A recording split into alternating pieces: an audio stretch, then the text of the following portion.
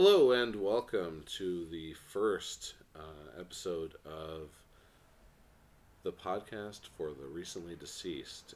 I'm Nate Roberts, And I am Rodney Godek. and we're here today to discuss James Wan and his career. He had just put out a movie, *Malignant*, which we love. It kind of took everybody by surprise. You know, there was no hype around this film. You literally have no A-listers in the cast. Yeah. Did it go straight to streaming? Yeah, straight to streaming. HBO Max. It might have also had a simul theatrical release. Sure. Not sure, but I caught it on HBO. Yeah. And so we want to talk about James Wan. He's kind of an anomaly. He's came from nothing and made the movie Saw, and then that kind of puts you on the map. Yeah, immediately notoriety. Edited. It released on Halloween, which is also cool. So great time. Which again, always a great time to release things in October.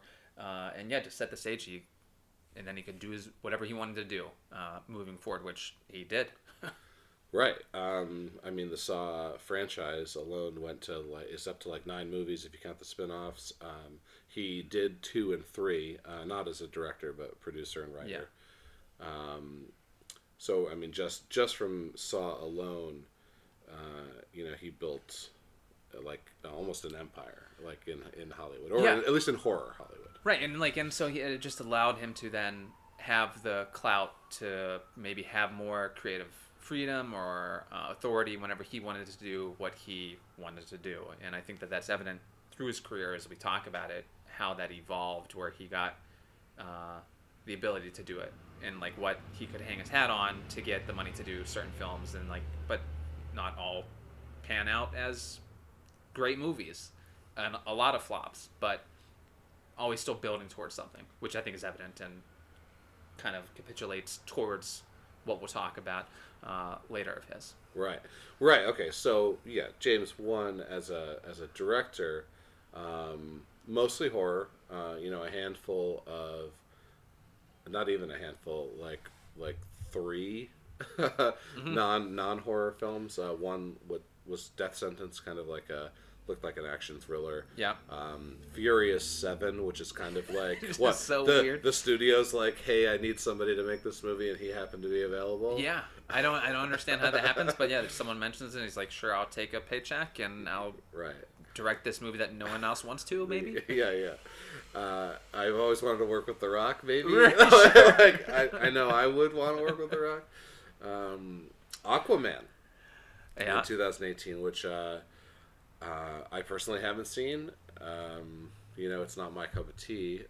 But I actually heard good things as far as the DC universe is concerned, and a lot of those movies not being that great, especially compared to the Marvel movies. Right. I heard Aquaman was actually kind of standout. Yeah, well, that's good. And I think that that's what DC is known for, is trying to find the right voice to tell their stories and taking chances or pulling people out of a hat, whatever. And sometimes it works, and other times it just definitely doesn't. Yeah, well, let's get the Saw guy to make Aquaman. For sure, it can't be worse than... it can't be worse than Snyder's Justice League or whatever. Okay, so all right, so now we talk about flops, right? I don't think this guy has any flops, right? Unless it's Furious 7, because I'm not watching. Sure, but when I said it earlier, I mean more so critically, for the most part, because horror is a polarizing genre to begin with. Sure. And so a lot of the films that he's made, will not have a great critical response, but an audience, people are behind it. On IMDb, if a horror film has between a 4 and a 6, I'm excited to watch it. Yeah. If it's under a 4, that's when I'm starting to think maybe this movie isn't that good. Sure. I'll have it on while I'm doing my laundry or whatever, and I'll catch a few scenes that are fun. Right. But this guy's a franchise machine. We have Saw, which we mentioned. Insidious just put out its 4th chapter. The Conjuring, the 3rd is out. The Annabelle series has put out 3 films. We also have some side films in the same universe. We have The Nun, and I'm not sure if Dead Silence fits in at all, but obviously this guy's got a thing with dolls, right? Very, very weird. I'm not sure where it happens, and I can't remember. I want to say it's Conjuring. Is the second most grossing franchise of horror. Oh, okay. He's not making monster movies. Mm-hmm. He's not making slashers. I mean, Saw's kind of a slasher, more of like Psychological in the beginning of torture porn. Right. What would be known as torture porn Right. wasn't wasn't solidified identified that, until but then until, once until Hostel, people and started Hostel, to yeah. When associate Eli it. Roth was like, "I'm getting, I love this." Yeah, I'd take this to a 10. yeah, Sure. yeah, exactly. Eli Roth, he turned it up, Yeah. and definitely solidified the genre. But I kind of wonder the fact that he completely, I think it's fair to say, completely goes away from what Saw was about to then go towards ghost stories. Maybe that was intentional because he saw what that branched out, and he's like, let that be its own thing. Right. This is now what I'm really interested in. Saw is its own animal now, Right. And I just want to tell ghost stories. Yeah, I like ghost stories. And yeah, is he good at it? Of course he is. We talk about The Conjuring, and the movie is fantastic. The Conjuring 2, I think a little bit better overall as a film. The Conjuring 1, definitely the better horror movie. Yeah, and I think the casting and the cinematography that is just solidifies how to tell this story and how to have the people that are in that story communicate and just put you in that house and the events that are happening, and the basis being based on real events movie. Right. That really holds a lot of weight because as a viewer, you've got like an investment. This really happened. What I'm gonna watch, this is real. Like you can't refute this. It's the Blair Witch phenomenon. Yeah. Because I was 16 years old, and when we drove back, our friend's mother drove the three of us in her van back home from Blair Witch. There was not a sound. We didn't say a word. Like, we were terrified. And that gets recreated by the stories of the Warrens. Yeah. Being actual events. You've got the Amityville Horror as well as the Haunting of Connecticut, and then of course the Conjuring, and I guess the Annabelle series is probably taking more liberties. Sure, yeah, really Annabelle, starting to spiral out of it. Yeah, but each Conjuring was definitely based on a particular story of the Warrens in the books that they wrote. Yes. That they published. Yeah, and there's always just a fascination with that because it's the inexplicable events that occur that people are just naturally drawn to, and so I wonder if that's a cognizant decision on his part to have that reality-based story to tell to build the world, but then play with it in all kinds of different ways. Like I wonder if that's what he wanted first, or if it was just random ghost story and he just happened to stumble upon their story. Right.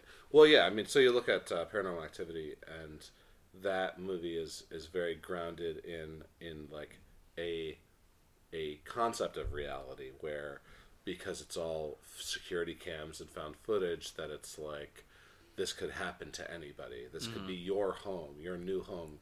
This could happen to you, and you get the same kind of sense in a based on true story film where, oh, this actually happened to someone else, so this could happen to me. Yeah, it's the artistic depiction of that story where Paranormal Activity and found footage is like, here's the banality of living a suburban lifestyle or whatever, and you see it through this camera, very familiar type spaces. Nothing is over the top cinematography, doing a set piece or anything. It's all normal stuff.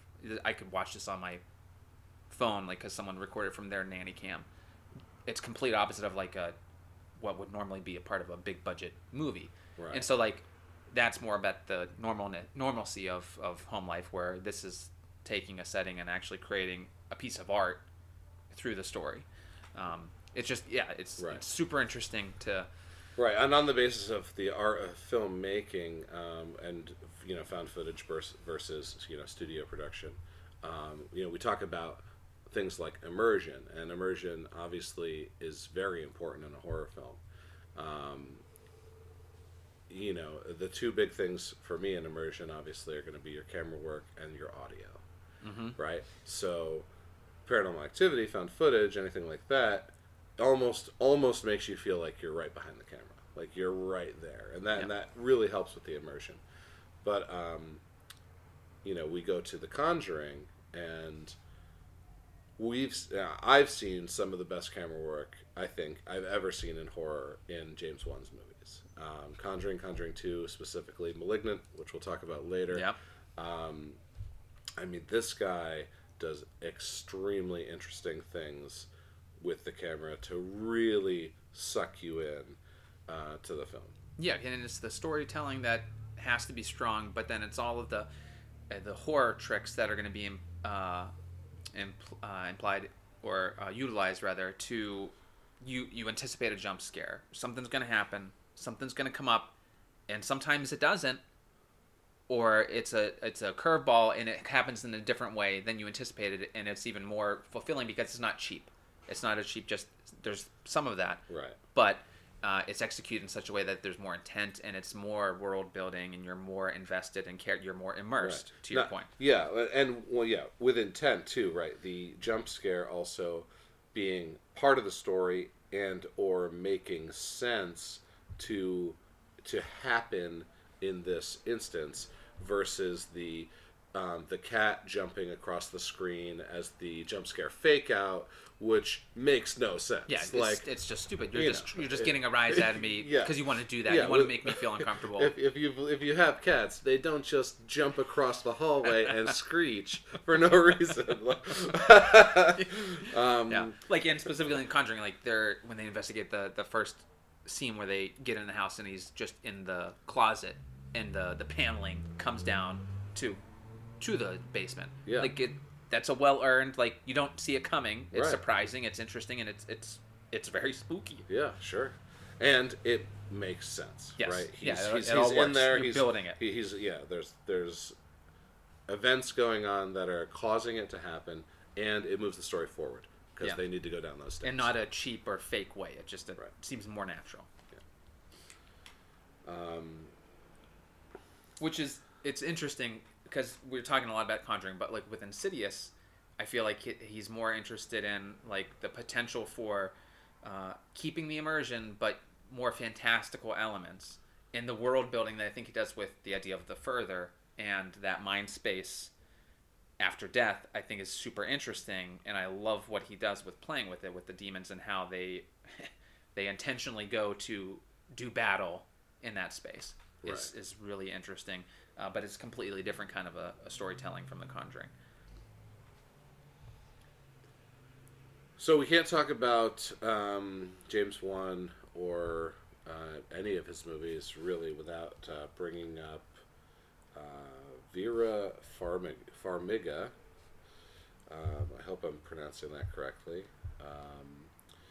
She plays Lorraine Warren in all of the Conjuring movies, as well as Annabelle. She kind of becomes like a hero for horror when you see her in Orphan, which not related to James Wan, but still she's the mom. She's definitely the main protagonist of the film, and she just knocks it out of the park. We're not gonna get into Orphan too much today, but it's a great film if you haven't seen it. Well, and so but having we've talked about this before, but having a cast or having certain actors that can play a role, it just helps strengthen everything that you're trying to achieve in successive movies that you're doing within that series, whether it's through Conjuring or through Insidious. The familiarity with that person, you've built a world with them. They're perfect in it. They communicate everything clearly, and it's just people start to get really familiar and comfortable with it, and they want to see more of it. And so, from a business perspective, for him to tell a story with the same person, casting choice, just strengthens everything about it, and you can really get in more, and the person's more aware and cognizant of the character and can evoke more about what the character is going through. And I think that she's excellent in that role. Oh yeah, and of course Patrick Wilson. Just a huge fan of his outside of of the James Wan universe. But you put him in all of these films as Ed Warren, and then you even work with him in Insidious, where he's not playing a Warren, Right. just because he's great. So why not have him? Yeah, right. But when you think back about all of the different spin-offs and series that he has, and properties that he has, it gets they start to bleed in a little bit in your mind when you're trying to recall back which movie was that from. It's hard because of the overutilization sometimes, or playing different characters. Yeah, the Patrick Wilson Insidious is a little unfortunate because of how much Ed Warren we get. But that's the thing, he uses him in an Insidious, and then he's like, okay, well, Conjuring, and Insidious 2 happening in the same year, and so like it's for Patrick Wilson, I imagine that's a bit of a trip to flip back and forth between those two stories. So we talked about art. We talked about the camera work. James Wan used John Leonetti as his DP for all the films he directed, all the horror films he directed: Insidious 2, Insidious 1, Dead Silence. I think it was the first Conjuring. So basically, up to Malignant, this guy John Leonetti was his man, and we talk about cast bringing the same actors back. Well, let's talk. We bring the same tech guys back, mm-hmm. right? Because whether it's James Wan's direction. Let's start that one over. Whether it's James Wan's direction that is, as we mentioned before, doing these crazy things with camera that, we may have seen before, but we've never seen on this level, or we've never seen use this creatively. Whether it's James or it's the DP, John Leonetti, his influence that's bringing this camera work to the film. It is truly, especially in these horror movies, it is truly excellent. The way that it's done. We talk about Conjuring 2 in a completely unconsequential scene where you're just being introduced to the girls and nothing's even happened yet, and the camera's almost replacing the ceiling to the bedrooms, and it's flying around the apartment, and you just see the girls running around playing some sort of game. It gives you the layout of the apartment, and it introduces you to the kids, but there's no other reason for this scene other than to show you the layout of the apartment, and they do it in such a creative way, and you see this same trick used again over. Yeah, we see it later in Malignant, and I've seen it in other films, and it's cool to see choices like that, because clearly that's an additional expense. You're now building a set that really only has the purpose of being shot like this, because it can't be shot in any other kind of way. It's all tight. It's a mouse maze, rat maze. Right. Well, let's get this scene, and then we get to put the ceilings on. So you're pouring money into this thing, and then that's so. And it's, at least with this guy's career, he's been involved in a lot of things, and it's just great to see the way that a horror movie is shot can really ruin a good story. If it's a good story, you got a great director, sometimes just the way it visually reads or looks can just make it fall flat. And the lighting and the way that the angles work in this, it's like working hand in hand with every other element in the movie to just enhance the storytelling. It doesn't deter, it doesn't distract in any way. It just helps to enhance, and it's like, with this cinematographer's history, there's some random things, but like clearly just a smart guy that knows how to work with these kinds of stories. And it's really cool to see the consistency, because usually that's not then what's failing in any of the stories. There's a branding almost that he has, just the continuity, just like he has with the actors. It probably helps strengthen when they get on set.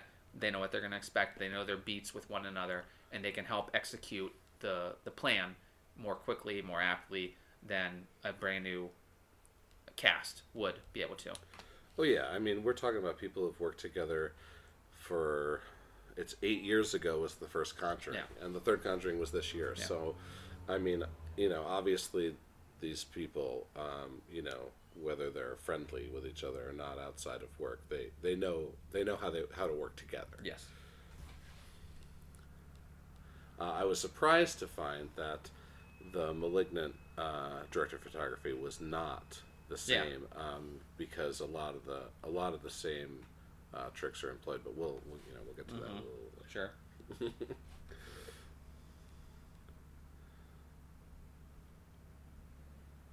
All right, what do we have left before we talk about Malignant? I think that's it. Yeah, I mean, I think that we covered everything. All right. Okay. Yeah. So, time to talk about Malignant. The reason we sat down today. Yes. I mean, it might not be the best horror film of 2021, but it's on my list for best horror film of 2021. It will definitely be considered by me in January when I start to make my list. I loved it. I have pretty much nothing bad to say about it. What did you think, Rod? Yeah, I agree completely. It's there's not a lot of horror that comes out nowadays that I can watch and then know I'm gonna rewatch this maybe within a year, maybe in a year or two, but I'm gonna rewatch it and I'm gonna love watching it every moment of it because it's just so fun. Right. Yeah, fun is definitely the key word here for Malignant, and when Hollywood horror kind of has this formula, and it's it's very, I don't want to say teen, but it's very like WB or CW or whatever that network's called these days, kind of melodrama mixed with like even if the movie's not a slasher, it kind of feels like a slasher. We're talking about like Final Destination sequels and the later Saw sequels. Mm-hmm. Whatever canned type formula exists with whatever tropes, and like we're just going to spit something out. Right, because of technology, I think it's all like finding you on Facebook now, or some kind of social media platform, or like an escape room. Yep. Like like they made 10 of those in the last 5 years somehow. I don't understand it. But Malignant, it delivers atmosphere. It delivers unique kills, which is something that is desperately lacking in your standard modern horror. And I mean, there are moments where you laugh out loud, not necessarily at the absurdity, but if you're a fan of horror, you're like, this is hilarious. Like just some straight up comedy. That's a good point too. I wonder if a person, I'm sure there are non-traditional horror fans that could appreciate this, but I feel like this is a horror fan's horror movie. Exactly. This is, that's exactly what it is. James Wan says, I'm going to make a movie for my fans. And, we're in a year or two of fan service. You talk about the third Star Wars movie in the most recent trilogy, basically all pandering fan service, right? Yeah. There was another movie I just watched recently. Well, we're going to talk about this next episode, but a lot of critics are claiming that Halloween Kills is pandering and fan service, and I'm gonna say right now that it is definitely not. That these critics are just they're just not in touch. Sure. And they're often not real horror film enjoyers. Yeah, if you're not a horror film critic, just leave horror alone. Right. You can't be a regular film critic and review horror. And that's evident because most award season type things, the people that say you deserve recognition for making awesome stuff, rarely is horror ever included. Never even nominated. And technically, did people, not to sidebar, did people consider Parasite a horror of sorts? I feel like they talked about it. Yeah, so you give that like a psychological thriller label. I think people who, I think very conservative people might label that horror. Because I feel like that was the discussion, like, oh, it's this non-traditional, it's foreign and horror-like, and I think that people were like, won a lot of acclaim through Oscars or whatever. Right. Well, once again, not to sidebar, but Parasite being a Korean film, winning Best Picture. It was the first time a foreign film didn't win Best Foreign Film, but actually took Best Picture. Sure. So it was a huge moment for the Oscars, whether that was pandering or not. Yeah, of course, yeah, clearly. Which I did love Parasite. Oh no, Parasite was amazing, and please, Korea, keep making excellent psychological thriller and horror movies, because you put out some of the best. Yes. Especially the guy who did Old Boy. Sure. Yeah. Park Chan-wook. Yeah. Yeah. Just Everything amazing. you do, Yes. please continue doing keep it, making. and send it to the U.S. Yeah. No, there's so many good things that they do. It's a genre of its own, more or less, in the way that they do film and the stories that they tell. It's that's a whole. Yeah, and not just the Koreans. All foreign films. If we want to touch on the Japanese real quick, we've got Ju-on and Ringu, which became the American Grudge and Ring, which, if you have the time or have never seen, the Japanese versions are better. Take the time. Yeah. Okay, so... Back to Malignant. A horror fans horror movie. It just... Oh, let's pause. Yeah. All right. And we'll get back. Let's just start So, a horror fans. So yeah, Malignant, horror film for horror fans. It checks all of the boxes that you would want. You talked about the kills being cool and creative, like the pacing of it and the way that it does it. It's sort of like you know what to expect as a fan with how they pace these kinds of things, and it delivers. Each moment you get a little bit more of what's happening with the person that's doing it. And it's a reward. It's got like the same kind of pattern of these are the people that wronged or this happened to in the past. Yeah. In the first scene, with the way that they deliver the lines, the dialogue, the over the topness of that whole first flashback scene. Yes. Yeah, when they sever the Gabriel. Yeah. Where they realize Gabriel, we must do something about Gabriel. Right, Gabriel, we can't control him. Yeah. All of that with the camp of that, and and of course it's a 20-year-old flashback or a 30-year-old flashback, so it even feels old. Yeah. It doesn't feel like modern horror at this time. Yeah. It definitely. That's fair. Yeah. They definitely shot it like Friday 1 or Halloween 1, right? And so like people that are clued in that know horror, they see it and you know what's going to happen. We're on track for something great, and it delivers continually through the movie where it harkens back, brings back each one for a more interesting and over the top kill and suspense and like just questioning things. It's right from the start. You know you're going to enjoy it, and like it's super fun because of that. Yeah. That being said, some spoilers are coming. So Absolutely. Here we go. So, in fact, right now, one of my favorite uses of camera in this, and CG, which you'll learn as you listen to the cast that I despise computer graphics, especially when it can be done using practical effects. The shared conscious sequences of when the villain Gabriel is committing these murders, the protagonist, her name Madison is the character. Yep, Madison Mitchell, which the double M sound. That's how you make a hero. That is a hero, and by the end of the film, she is essentially a superhero. Yeah. Which when you see it, you'll know exactly what I mean. So she gets paralyzed by the killer and has to watch the kills. And they do this incredible camera twist, like environment bleed. Yeah, the melting of it just dissolves into a different space. And the terror that she is exhibiting as she experiences these visions through these kills.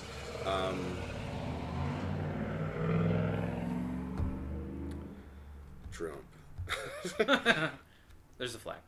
And the terror that she experiences through having to watch these kills is just fantastic. Then, of course, you have her telling the police that she's seeing all the stuff before it happens. Yeah. She doesn't know that it's as it happens. She assumes she's predicting the kills. Right.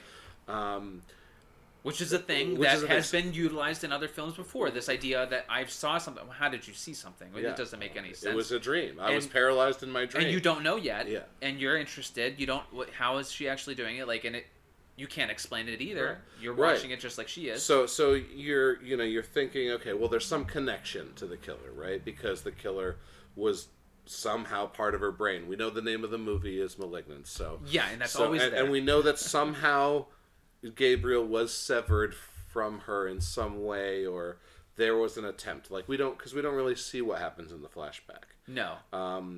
We have like a, in my opinion, there's two paths here. There's like an obvious path, and then there's more of a horror fan's dream path, where I really wish that they cut the tumor known as Gabriel out of her, and then it grew into its own monster, and this is the monster flick we're watching. Unfortunately, I was wrong. Right, but the solution, but it could have been the whole time until they reveal the twist. yeah, and there's not so it's not a poor choice to have done it the way they did. No, definitely not And at all. if anything, probably even cooler that it was. I mean, just different, and it led itself to amazing scenes. Just Everything amazing. about where you go back to where they're doing the operation for Gabriel. That we're gonna get rid of, and like we got out everything we could.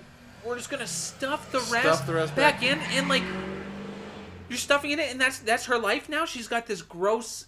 You can still see part of this little person. Yeah. And then there's stuffing it in her skin and sewing up, and it's disgusting. It's Yeah. so awful. And when they when they reveal the transformation, it is, and once again, it's practical effects. Yeah.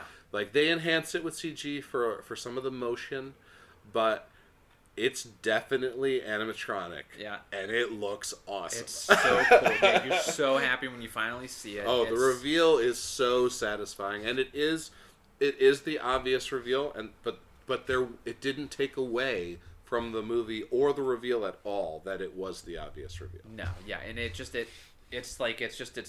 gift, of where sometimes you get them and sometimes you don't, and like clearly it's a film for a horror fan where you're rewarded for it, and now you can have even more fun knowing Right. and seeing everything else that happens. Right, we mentioned immersion before. You watch *Malignant*, you suspend disbelief and just stare at the screen and listen to the sound, and don't let your dog or your girlfriend or whoever is in your peripheral distract you from this experience. You're in 100%. Yeah, you buy absolutely. everything that James Wan is selling in this movie, and it is worth every penny. Also, the build of you mentioned the pacing earlier, Rod. The build, you start. It's very very subtle. The first kill is creepy. It's very horror. Yeah, and because was the electronic, the potential electronic disruption that occurs with Gabriel. With Gabriel, always leaves you questioning. Yeah, because of the electronic disruption, you immediately are like, "Oh, this is James Wan." Yeah, it's a ghost. It's a story. ghost story. Yes, it's a ghost story. So like maybe it's a ghost. Yeah, in the space that she's exhibiting, this is a paranormal type occurrence that seemingly is happening. Yeah. You don't find out until later. It's just bio. It's bio in horror. her mind. It's bio horror. You don't know. You think it's ghosts. You think it might be a monster. No, it's bio horror, and you don't find out till the end. Yeah. It's super rewarding. Second kill. Yeah. Also, very sci-fi, very slasher probably, or a little serial killery, right? And then it just ramps up from there, and then some of these kills turn into mini action sequences until we get to the fucking police station. It's so good. That is straight up gun fu. It is this movie goes gun fu for 10 minutes straight near the end, and you're like, what am I watching? Wires and everything. There's no way this wasn't. Yeah, the set, and it's funny because you see the scene of this police precinct where there's all this space, and you're like, what Yeah, police station looks yeah, like yeah, this. yeah. The establishing shots before you get Yeah, into because she's before the fight scene that takes place there. because she's in the holding cell, which has like 20 people in it. Yeah, I know. For no reason. Yeah, no.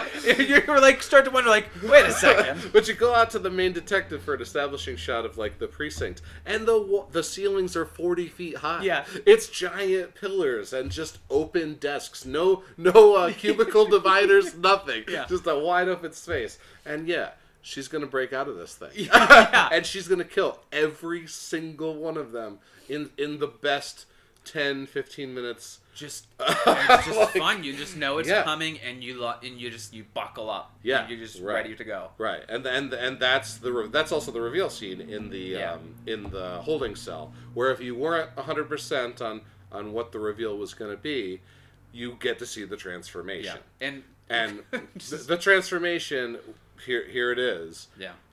Gabriel, this tumor, which was her twin, right? Yeah. They call it a teratoma. Teratoma, yep. Was dissected or somehow in the flashback to where it was dormant, right? Her abusive husband, who was the first victim, slams her up against the wall, breaks the back of her skull, and awakens Gabriel, starting the events of the film. Yeah. In this scene, it breaks open the shattered skull parts, pops itself out a little bit. The hair is like, split, so it's like perfect down the sides of his new face. She dislocates every single joint in her body, so now she's just backwards. And now this whole time we've seen this monster, this backwards human monster, the way it moves, and we're like, this thing looks cool as hell, right? The way it moves backwards, it's an incredible effect used throughout the entire film. And whatever acrobat or whatever you want to call it is probably doing these contortions to do it, much like that dude that's always in Guillermo del Toro stuff that did the hand monster guy. He's known for, and he played the blue guy Abe in Hellboy. Sure, yep. He's great with manipulating his body in a crazy way. This person clearly was good at doing that too. And you don't, and I mean, you kind of know what's about to happen when she transforms in the holding cell. Everyone's about to die, and it is, I mean, it's satisfying. It's fun. It's satisfying. It puts a smile on your face, kind of the way that that John Wick, clears a house full of guys that killed his dog.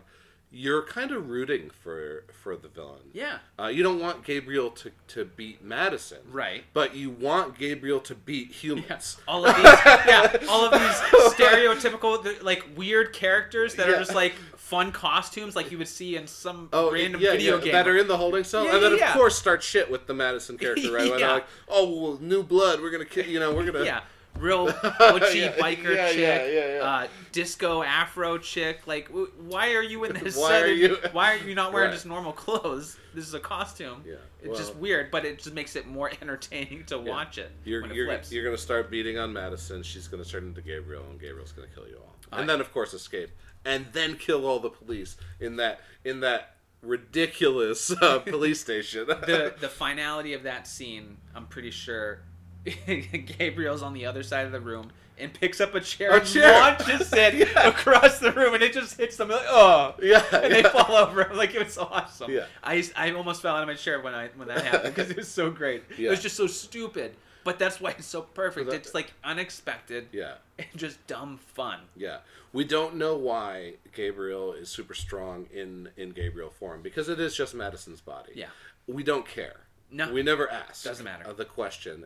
It definitely doesn't matter, because as I just said, we root for Madison as the heroine, the protagonist, because we don't want her to die. We want her to survive. Somehow, however she can make it through this. Mm-hmm. But we also don't root against Gabriel. We just don't want Gabriel to kill Madison. We want Gabriel to kill literally everyone else in this movie. Yeah. Because there are no redeemable characters in the film besides Madison. Not even the sister. The sister was. I could go 50-50. Works through her processing, so you kind of like her. I could go 50-50 on the sister. But Gabriel's such a fun villain that you root for him in the way you root for Michael Myers in the old Halloweens, or you root for Freddy, and Sure. you root for Jason.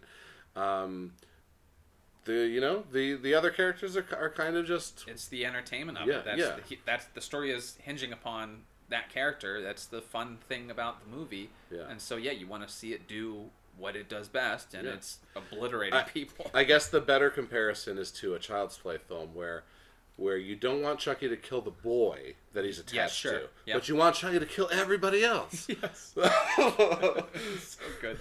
Yeah. So the culmination of how it closes up these two characters embodying the same body and how it resolves it, I still think it's satisfying, but it's ridiculous. Right. But that's what's great about it. Sure. So it's right. So we mentioned the shared visions, and we had at that point in the film we don't know what's going on. So obviously they share a brain. So when Gabriel is killing, he kind of has Madison in a virtual cell that he's used to give her the almost like the holodeck. She's living her life doing things, or she's frozen in fear, sharing the vision, whatever she's doing. But he's forcing her into that kind of prison while he's out there controlling her body and killing. So when she realizes that that's what's happening, that's what gives her the power to put Gabriel in a box Yep. and take back control. Which once again, right? Madison Mitchell, you got the double M name, Clark Kent, all the great superheroes, right? Yeah. She essentially has some kind of power now at the end of this film. Right, and it's the whole impetus for Gabriel is like Gabriel's trying to take revenge upon everyone that wronged them, and ultimately it's their mother that he's wants to off at the end in that hospital scene, Right. where she finally gets the power and has the autonomy to now I'm gonna get you, and and the delivery of it is just so dumb and just it's like I learned this from you, it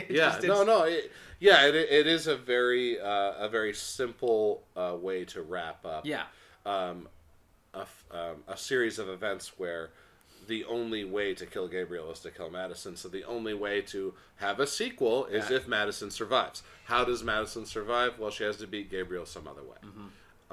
It does put a nice, neat little bow on the end of the film, which I'm fine for because I'm going to watch the hell out of Malignant too. It's great. Yeah, Yeah. It does it perfectly. You don't have to question it. It doesn't matter. And it works. It's Right. it's something you could connect and make sense of. Without being over the top,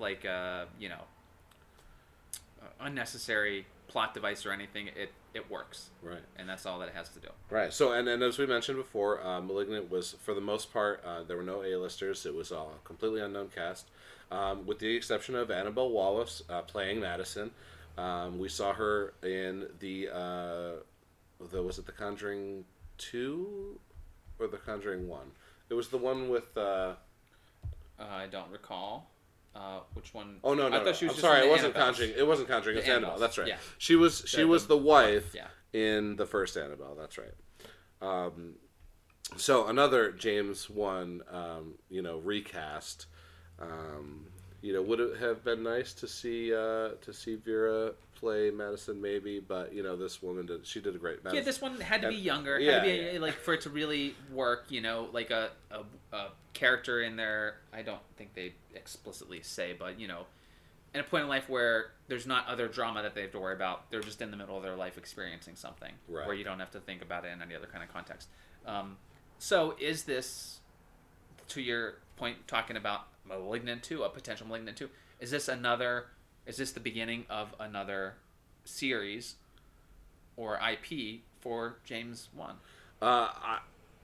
The answer is I don't know, but definitely yes, please. Yeah. Can we get 3 Malignant movies in the realm of trilogies that Hollywood is I just wonder, obsessed with? just how they would resolve it, because I guess you could just have fun where it's continually vying for something, or something happens to her Yeah. physically that causes a brain trauma that then puts her in the back seat because Sure. she isn't able to control. You could do a lot of cool things, I Sure. suppose. I mean, she just experienced some trauma, you know. So we can make her a drug addict, and every time she's Sure. she's Yeah. under the influence, Yeah. he just gets to Takes take over. We can make her a superhero where she is choosing to control Gabriel, to kind of turn herself into Gabriel, but she's in control. Yeah. To fight bad guys, not necessarily bad guys, Right, but whatever. Whatever, more Someone wronged her. Yeah, She's at a so- job yeah. that she hates. The boss Yeah. made a pass at her. Now she's going to take revenge. I don't know if we want to make her a villain so much as more of like an anti-hero, more of like a Dexter type. Okay, where yeah, she's something killing, bad. she's A killing coworker, killers. a coworker did something, yeah. So she walks by an alley as a woman's about to be raped, and she kills the rapist. Like Yeah. we want something. We want something. Training like that. day, got it. Yeah, exactly. But but the other thing that I thought of when I saw it, it just seemed like such a good pinnacle achievement for him as a director in his career because of him refining his skill set. Like, I like it as a capstone in a similar way to, like, this is not a related movie, but I look at No Country for Old Men as like westerns. You don't have to make more westerns. It's a perfect western. Don't bother. Sure. You know, and I feel that way, and not in horror films in general, but the way that he's done this horror film, you don't have to do another one like this because this one was so perfectly executed. Right. And so a sequel could be rehashing things that we just saw, and it might not have the same impact because this one is different than all the other ones. Yeah. This is not Conjuring or Insidious or Saw. Right. It's so unique. To redo it, it would probably lose a lot of its allure. Right. Which is why in a sequel I think I would want some kind of I don't want her and Gabriel vying for the body. Right. It's something. Give me she's got control over Gabriel, or somebody who survived the first film is trying to like put her in a position where Gabriel has complete control and she's just completely out of the picture because he wants to create chaos. I mean, Right. Obviously I'm just spitballing here, but like give me something that I didn't just see. Yeah. Right. Yeah. And I think it'll be difficult to do. Yeah. But- Oh yeah. I mean, all sequels right? are hard in that respect. Yeah. In next week's episode, when we talk about the Halloweens, we're gonna revisit this concept. Yeah, it's not just easy. hard to make a sequel. But yeah, for me, I like to look at the career and seeing that as like a great, not a final note, but awesome. Like you've reached something that I think you might have been striving for, or wanted to always do, and it's just awesome to see. I'm sure I hope to see a lot more of his stuff. Right, and not to mention, we talk about the absurdity of what actually is Malignant, what is the villain. Mm-hmm. I'm sure there were studio executives who were like, no fucking way. Yeah. And he was like, I don't care. I've got money. I've got Yeah. cachet. I just made Aquaman. I'm making the horror film I want to make, and it's about a tumor monster. Yeah. and then and somebody was like, oh yeah, go ahead. Yeah. You're James Wan. You can do whatever you want. Right. You don't get to do that unless you do and build the career that he's had for the most part. For the most part. There's offshoots, obviously, of people that somehow magically make something amazing. When you write that golden script. But a lot of right times out that happens with the- a low budget type thing where it has different scope, and this one has the money and it has all of the over the top awesome effects that you would want to see in a huge release that we got to watch pretty quickly as soon as it hit on the radar. It was like, go watch it. Yeah. And it was great. All right. I think we're going to talk about This Week in Horror. We're going to hopefully turn this into a segment. Maybe not. Maybe it'll be too much for us, but we're going to try. I think it's great. There's a lot going on. It could just be the timing, but there's a lot happening in the world of horror and TV series. Right. So, first, we'll just talk about, I know what you did last summer, the show. This week, episode 3, A Gorilla Head Will Not Do. This obviously being our first episode, we might as well just talk about the show. Yeah. All the way up to episode 3. Yeah. So, the first episode. Yeah. Pretty bad, right? Like, the setup for me was a little too on the nose. It was too much the first film. Like, Okay, you hit somebody with your car and you threw them in the water. I get that all the characters are different. Yeah. But if you're going to make and I Know What You Did Last Summer show, why not come up with a new inciting incident? Mm-hmm. Am I okay with it? Sure. Am I going to keep watching it? Of course. I'm a fan of horror. Could have gone somewhere else. Fine that you went there. Maybe not. And for me, it was like the first scene was just, it was too much off-putting. I'm too far detached from fun high school partying, which I also thought, we just talked about suspending disbelief and just immersion. It's difficult right now to be in that kind of a setting where there's parents and cops for the most part in a party where there's kids dealing drugs, doing blow, and hard drinking. Drugs. Yes, serious stuff. I mean, when I was 18, I was partying and doing drugs, but I wasn't doing those kind of drugs, and I wasn't doing it with my parents and the cops around. Yeah. And I was having sex, but I wasn't having orgies that I was posting on the internet. Yeah. There was it's maybe it's a different time. Maybe I'm a little out of touch. It could just be old. I don't know. But in my regular life, I definitely I run a game store and I run a magic shop and I've got like a trendy cafe, so I see the youth. Yeah. The youth I see. I mean, they could be doing this stuff. Yeah. But I just get the feeling that they're not. Maybe this is a little sensationalized. Yeah. Which is fine. Yeah, I get it. It's the TV. We're being curmudgeons a little bit about it. Yeah, it's definitely. It's just the way it is. We get it. It's annoying though. It's a little bit annoying. It's a little bit because you could focus on the other parts that make it just a fun, cool show or a slasher in general. Right. Not to mention. Okay, so we all get that sex sells. Yeah. But these are high schoolers. Okay, you went out of your way to tell us that they were 18. Good job. Yeah. But you could have just not. You could have just not sexualized teenagers. Right. Okay. And so here's the other thing.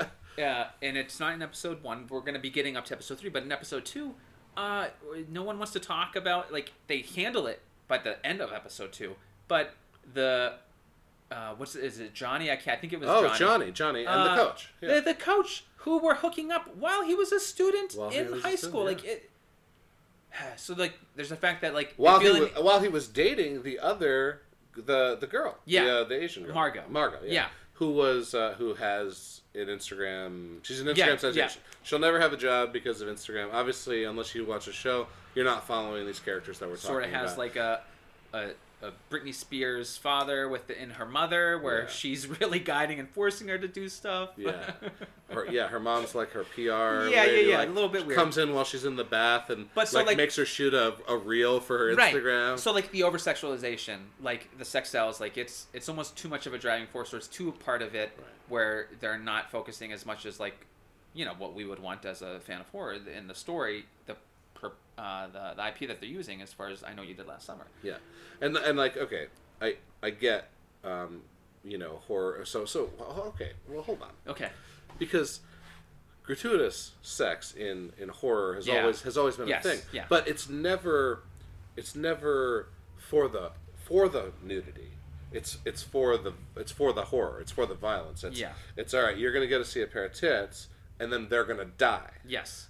In this, it's just sex after sex. You get explicit sex scenes for no reason. It's Game of Thrones. It's more of Game of Thrones, sure. Because it used to be, don't have sex. Yeah. You are going to die in the movie. Where there's we have sex all the time. We're going to show you sex all the time. So it takes that element out of it where it's just it's the environment that they're in. And once again, that's fine. Yeah. I like sex as much as the next guy. But we're talking about a horror property here. We're not talking about, softcore porn on Skinamax. Sure. Right? Yeah. So have more respect. Have more respect for the medium. The medium. Yeah. Don't just come in here, put I Know What You Did Last Summer on your softcore porn. And exactly. We get one death in the first episode, and it's the mistake death. It's the accident death. Yes. The killer doesn't kill till episode 2. Okay, they kill 2 people, so they kind of make up for it. Episode 2 totally made up for it. Episode 2 totally. Yes. So as I said about corrected, completely disliking episode 1, episode 2 was very good and is definitely the reason I've watched all the episodes of the show so far. Yes. So don't give up on episode 1. If you like the property at all, definitely go for episode 2. 2 brings it there. The end, the kill scene awesome. Awesome. Brought me right back in. Yeah. Just over the top, 2 for 1. And you were a little bit... And you kind of cared about the character because they were going through everything they were going through. You definitely cared about Johnny and... Yeah, the coach. The coach. Whatever. You definitely cared about Johnny. And the kill was good and interesting. Yeah, it was unique. It was a bit different, to find the guy like that, for him to try to save, but then get stumbling into it. The camera work of the kill was good because they used two levels of height. Yep. It was very, very good. And this is an Amazon Prime show, which we didn't mention yet. So, if you have Prime, check it out. Yeah, there's a lot of they have a lot of other series that they've done that are Amazon only it's worth the subscription. Plus, just Prime in general, delivery. If you don't have Prime, I don't know. Yeah, you're not going to get your stuff from the container ships if you don't start Prime now. Yeah. For Christmas. So then episode 3 comes. So we've lost one of the group of the that accidental kill group. Right, and it seems intentional because this is a person that was at that original event. Right. Where then now in episode 3. Episode 3, The Death, is a guy who... So if you remember, I know what you did last summer, somebody's driving by and sees the kids out there. Yeah.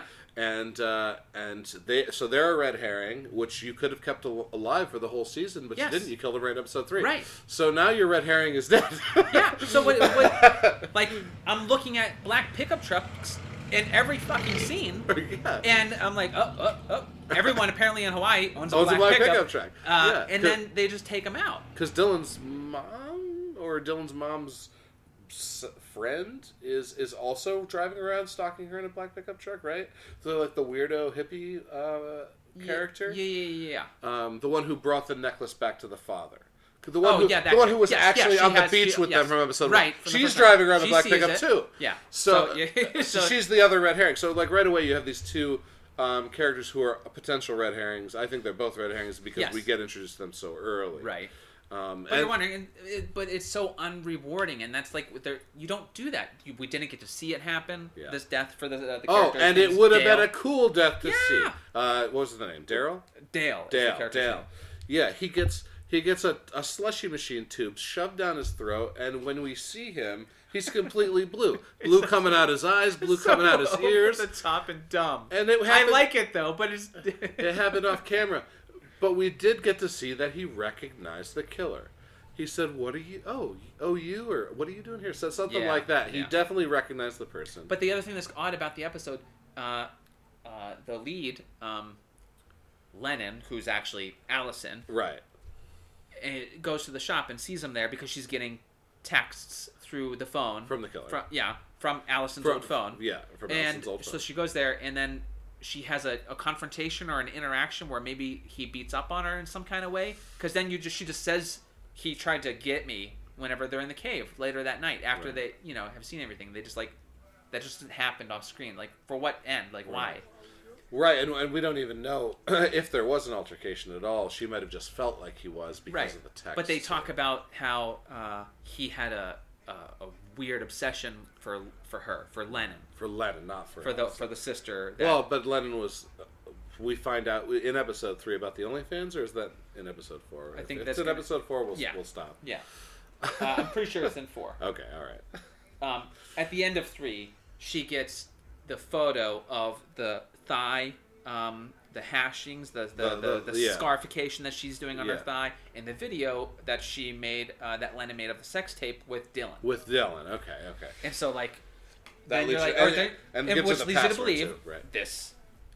Maybe she is alive. The sister is alive. Right. So so the third red herring introduced in the episode 3 is that it's actually the sister. Right. Which is fine, because that's the actual story of the first film. The guy they hit survived. Right. And he put on the raincoat and he had the hook and he went after him one at a time. Yeah.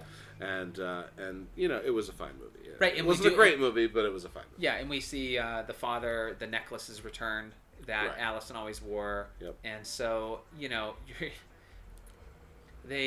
it's weird. They're just like throwing things at you that seem like, oh, this could be interesting, and they make you think something, and then they shut that door. And it doesn't make sense as to why they're shutting the door, because now you're just like, okay, well, now I don't know. Okay, and then they introduce another option. She could be alive because now there's a video and photos coming that only she would know about. Right. Seemingly, at least as far as what we know. Right. And the other thing that was like kind of happening through the whole thing, which is just character building, Dylan, the Dylan character, they kept doing the flashback of his perspective that night, and it didn't really add anything. Oh my god, his flashbacks were terrible. That was Like the worst. he's part a of the cool episode. character now Yeah. because he's like seems super dark and pissed about everything. Yeah, he definitely. Yeah, he's the only character who He was the doubting Thomas of what they were doing. Right, he's the only character who wants them to turn themselves in. Well, not now. Yeah. Did He's accepted and he hates his life because of what they did. But that night he tried to convince them we can't do this. right. We have to turn ourselves in. Yeah. But they kept flashing back, and it just didn't do a whole lot. It didn't add a whole lot. You got to see the perspective, but it's just like, Yeah. it sucks. Another thing, this is a small note. The Rai, who is the young drug dealer in the crew that was part of the accident, being hopelessly in love with the Dylan character, just seems like, I don't know, it just seems like a throw-in side plot that's kind of exhausting. They don't reference it very often, but every time they do, you just kind of roll your eyes. Yeah, unnecessary unnecessary, drama, just for the sake of drama. Because we have Allison and Dylan. Like, why did we bother? Because Allison loved Dylan, Dylan loved Allison, and now Allison has to pretend to be Lennon in this new future And I love that where angle. Lennon's actually dead, which was a nice twist. Yeah. On the on it's the cool to original see stuff. her live with the pain and the torture of killing her twin sister. Yeah, and that you love this dude. You will never be able to have him ever. He fucked Lennon. Yeah, On so you're video. living with that. Yeah. And you can never have him. Yeah. And he hates you. He hates you for what happened. Yes. He hates you for what you did. You can't reveal that you're not Lennon. So it is torturous, and that is it's developing a character. You care more. There is some good drama that I wouldn't call melodrama. Sure, and she is good. Eisman, I can't remember her. Madison Eisman, I think is her name. The actress's the name. actress plays She Allison. is great. She's excellent, and Yeah. playing both characters Yes. is Very gotta be a challenge. well done. But she does a great job. Yeah. Yeah. So it's a cool. I'm still hanging in there. Yes. 2 really made me want to continue. 3 was whatever. Three was like okay. Yeah. 4 we'll see next week. Part of the fun is you can try to figure it out along with them, and when they keep shutting doors like that, it's abrupt and it kind of takes you back out of it to where, okay, I guess I'll get in behind something else, and then maybe that'll go away, and it's just a bit of a letdown. The mystery aspect of the show is fine. It is a bigger part than the horror, unfortunately. I'd like some more. Yeah, I know. Some more horror, less And that's mystery. because they did all that. They did the thing with Dale off screen. It was neat, and it could have been cool. Like, so why would you not? Because then you all have the political intrigue of the other characters. Of the father is some sort of. I don't know if they said if he was the mayor or the governor or something, but he has some sort of a high-ranking position because the police chief owes him some kind of paperwork in the second or third episode that he asks her about. And they're having an illicit relationship that nobody knows about. Yeah, which is cool. I like that angle. But, it's there. But once again, it's like it's more melodrama Right. and like side plot. That is fine, and we understand to make a 1-hour episode, you need more than just somebody killing people. Yeah. To get the A lot of the show stories are going. happening at the same time, and it's a series. You need time with the other characters, and so you have to put something in there. Otherwise, it's just. It just seems like at the end of episode 3, this is I don't know how many episodes the series is going. Yeah, I'm not sure. 8 or 10. But it's got to be an 8. If it's a 10 or a 12, I don't know how it's going to get there. It's probably a short one. All right.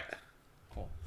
The best for last, besides obviously the Malignant discussion. Right. The first episode of Chucky. Yes. Child's Play gets a TV show, and Brad Dourif has returned Yep. as the voice of Chucky. And I gotta say, this was excellent, and I think we can spend as much time as you want talking about this episode. It's great. So, I unfortunately did not watch as many of the later iterations of the series of Chucky. Like I to be honest, I skimmed through Bride. I didn't see Cult. But I know that Cult was pretty bad. the original guy, Dan Mancini, is in charge of this now. Yep.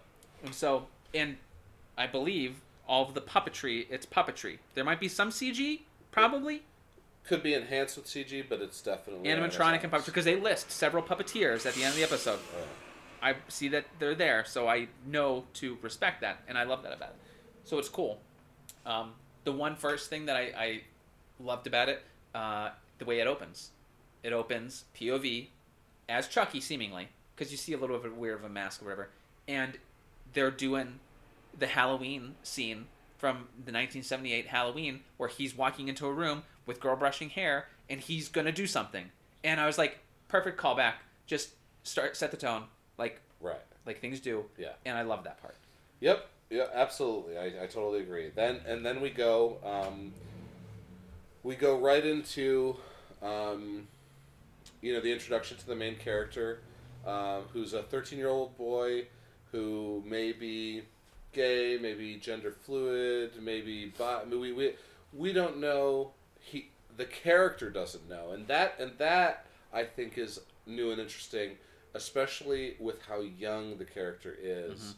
Was something I really like about this main character. And the other thing, quick side note with it, you're right. Yeah, they're middle school. They're played by kids of that age. Oh, whereas in Last Summer, these are freshman year college students that are played by 20-somethings. 20-somethings. So there's a separation there. It's honest. They are 13, 14, 15-year-old actors playing those characters. And the other thing, he's an artist. He's an artist. There's all kinds of things that could potentially lead to cultural ostracization from his peers. Yeah, he's an artist who is working on this giant sculpture piece that's made of pieces of dolls. And I got to tell you, the sculpture was awesome. Like, when they do reveal it, I thought it was great. Yeah. Like, it's unfortunate, and I think that helps the audience obviously side and sympathize with this character, is that, in my opinion, for a 13-year-old, he was good. Yes, for a 13-year-old, absolutely. You know what I couldn't help but see when I saw that fucking mannequin with the dolls all over it? It looked like the vegetable gremlin. Sure. With all the different shapes on his face. Cauliflower making this or that. I couldn't help but see it. And it kind of ruined it, like, because it looked like spinach and stuff. The veggie gremlin. One of the best gremlins from Gremlins 2. But yeah, but to have a full mannequin of all these parts, it was awesome. Yeah, and I mean the creativity that a child of that age would have to be exhibiting, and to do something that is like his big project. And it's an in with Chucky. Right. So he buys the Chucky doll at a yard sale for like $10. He finds out online that it's like $1,500, and he might sell it. Yeah. And where'd my butcher knife go? I'm worried that the dad, who's like a blue collar like trash, is gonna find out that the doll's worth money and sell it himself. So like even as a viewer, like, I'm already tense, and Chucky hasn't even blinked yet. Yeah. Right. And I'm worried for this kid. Because the dad's an alcoholic. He obviously is uncomfortable with his son's orientation, whatever that may and the be. fact that he just doesn't have the friend group that he would imagine his son should have. He knows that he's the black sheep. The son has no friends. He has a cousin that's the same age that we hope is an ally, and we're not sure whether he is or not. Right away. By the end of the episode, it's clear. Yeah, it's clear he's not. The only potential is the guy that's making the pod, the other student that is in the pod. Right, which is his cousin's friend, apparently, right? Yes. Because you see the scene on the bus. You see them together on the bus. So maybe his cousin's friend can become his friend, or at least an ally. But he has, so his father has a brother who has a wife and a son. Twin brother, played by Devon Sawa. Played by Devon of Sawa. Final Destination and Idle Hands fame. Yep. And so the brother and aunt, I guess, and cousin come over for a dinner. For a dinner. Yep. And just the kid is brutalized. Oh, just at that verbally decimated. Like, you want to crawl inside yourself and never come back out. Because I also how much they dress him down. Right. I also had hope at this moment for the aunt being an ally. Right. But once again, by the end of the episode, this kid is alone. Yeah. And I think he has to be for the story, and we'll get to that in a second. Because his only ally is Chucky, right? Yeah. In order for the story to progress the way it needs to progress, he needs to be completely alone, except for the companionship of Chucky. Because if he has other people to turn to, it doesn't really work. Right. He goes, "Hey, my doll's killing people. Is that okay?" Right. And then the story ends. Mm-hmm. But if he's alone in this, and Chucky's helping him out, as we'll get to here in a minute, the first kill. Yeah. All right, so the pinnacle scene of the first episode, the father is just laying into him, and the boy or the son calls Strikes him. Yep, yeah, Yep. oh, yeah. He hits him. He calls himself a fag. Yep. In his dad's face. Yeah, and he hears it, and it's like the acknowledgement of it, or just the utterance of it. All the reasons that he dislikes him, and like he obviously it triggers him, and he lashes out, and he can't handle it. Yeah. My son could never, and the mother is gone. Yeah. Well, the boy even says, you should have died instead of mom, and storms upstairs. Right. And of course, the father has destroyed the mannequin at this point, and has declared, "There's no art in this house. No art in this house."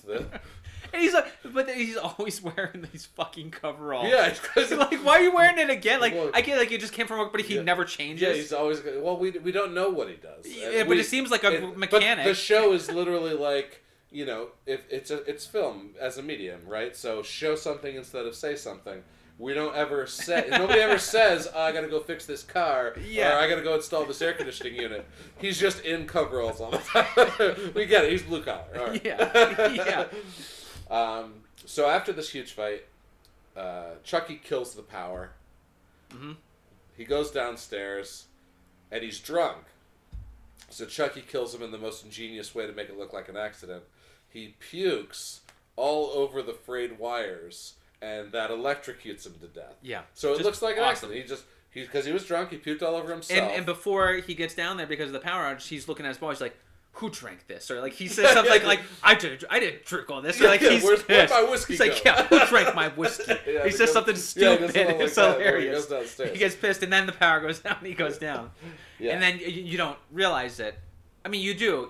But you think like Chucky's just cutting loose, throwing back some whiskey. Yeah. You don't necessarily think what he's going to use that whiskey for. Right. I mean, I assume Chucky's just going to butcher knife him, right? Right. Like that's because that's how it goes. Yeah.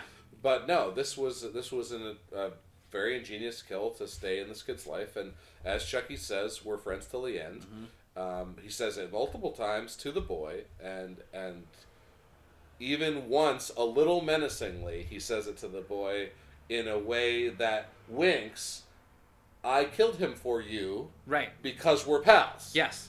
And that's like the last line of the first episode, and for me, like as I'm a huge Child's Play fan anyway, like chills. I'm so stoked on board for this show. Yeah, just the way that they're delivering things and the fun.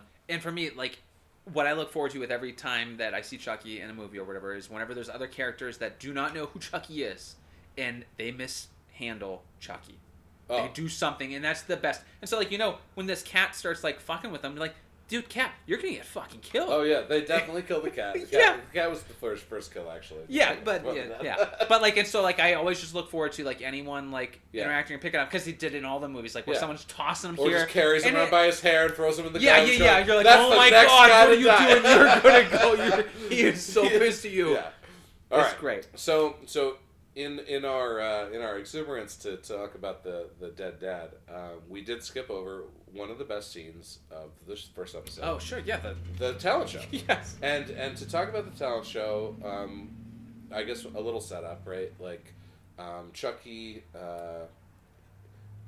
the boy gets an idea about Chucky being bad, so he has or maybe he doesn't want the dad to find it, so he makes one of his teachers hold on to it in the closet. And then Chucky, of course, gets out, and so he takes it to school because I can't remember why he takes it to school, and I also don't realize why he had to like just carry it. Like, dude, everyone hates you, and now you're carrying this dumb fucking doll on the bus. Yeah. Like, obviously people are gonna hate you, but the frog. Right, the frog. They're dissecting the frog, and he can't handle the blood, and then Chucky. Just the perfect autopsy on a frog. Right. And so that biology teacher, which again in that scene heightens Lexi as a bad guy, like just an awful human being. Right. Because she makes the GoFundMe for him. Right. Because he needs help with because he's poor or whatever, and then she just lays into him and just making fun, and then I like how the teacher gave it back to the students in that scene. Oh, but she's like, she said, like, shut the fuck up, or she said something inappropriate. That was great. So yeah, so Chucky is planted in that teacher's office. Right. And that's where then we're at the talent show where, again, Lexi begins to lay into Jake. Right. She gets him on stage, and Chucky hops up there like the pal that he is, and does this great ventriloquist act, obviously fake ventriloquist act, Yeah. where he just starts cracking jokes and revealing secrets, and it's hilarious. Yeah, Like roasting Lexi. Roasting Lexi. Talks about the mother, Yep. the cousin's mother. The cousin's mother, Bree. the aunt, brings up the Yeah. aunt. And in Child's Play fashion, you get some really good Chucky comedy. Yeah. Which, for me, is hand in hand with the franchise. Yes. Right? It wasn't, right out the gate with the first film, but Right. then it started to become it, and it's like, yeah, this is what like, we should. why isn't Chucky? Let's go all in on that. Why else would Chucky not be funny? Like, Right. you have to make him funny. Yeah. Let's give him some excellent one-liners when he kills people. Like, that was how it started. Yes. Right, and then you introduce the wife. And now you actually have like a Chucky doll and a bride, Chucky doll played by Jennifer Tilly, Yep. having conversations with each other. They have a child. Yep. So now we have a history of comedy, so it's something that we expect. And yeah, that sequence was perfect. Yeah. It was like perfectly written. It set everything up. The dad dies. He goes to live with the uncle and aunt and cousin, Junior, yeah. who we now know are all not on his side. Right. So They're obligated to do something here. They don't want to. Yep, they're all potential victims. They know the father was abusive, though. He was a drinker. Yeah, they want to help him. The only character that we could see some sympathy from is the actual twin brother. Yeah, his uncle does seem because sympathetic. that's probably the closest relation he has. The aunt just got blown out by the talent show. Yeah, it's a ventriloquist. We know it's Chucky, but to her it was it's her fucking nephew talking shit. Yeah. And he revealed that Lexi was cheating on Junior with somebody else as well. So Junior's pissed too. Great first episode. Yeah, great first episode. Just fun. So much fun. Everything you would expect from Chucky being on screen. I don't think I have a single complaint. We could talk briefly about. There's a lot of people call it social justice. People call it wokeness. Whatever you want to call it. Some shows too woke for their own good, and they're really preachy. This show. Not at all. This show has it, or it is definitely, written for the future generations. Yeah. Of everyone being PC and everyone being respectful of each other's choices, or each other's. Yeah, it's just acceptance. It's just exactly. there. It's not like it's a thing. It's just this is the way people are. Yeah, it's definitely in the show and in the writing.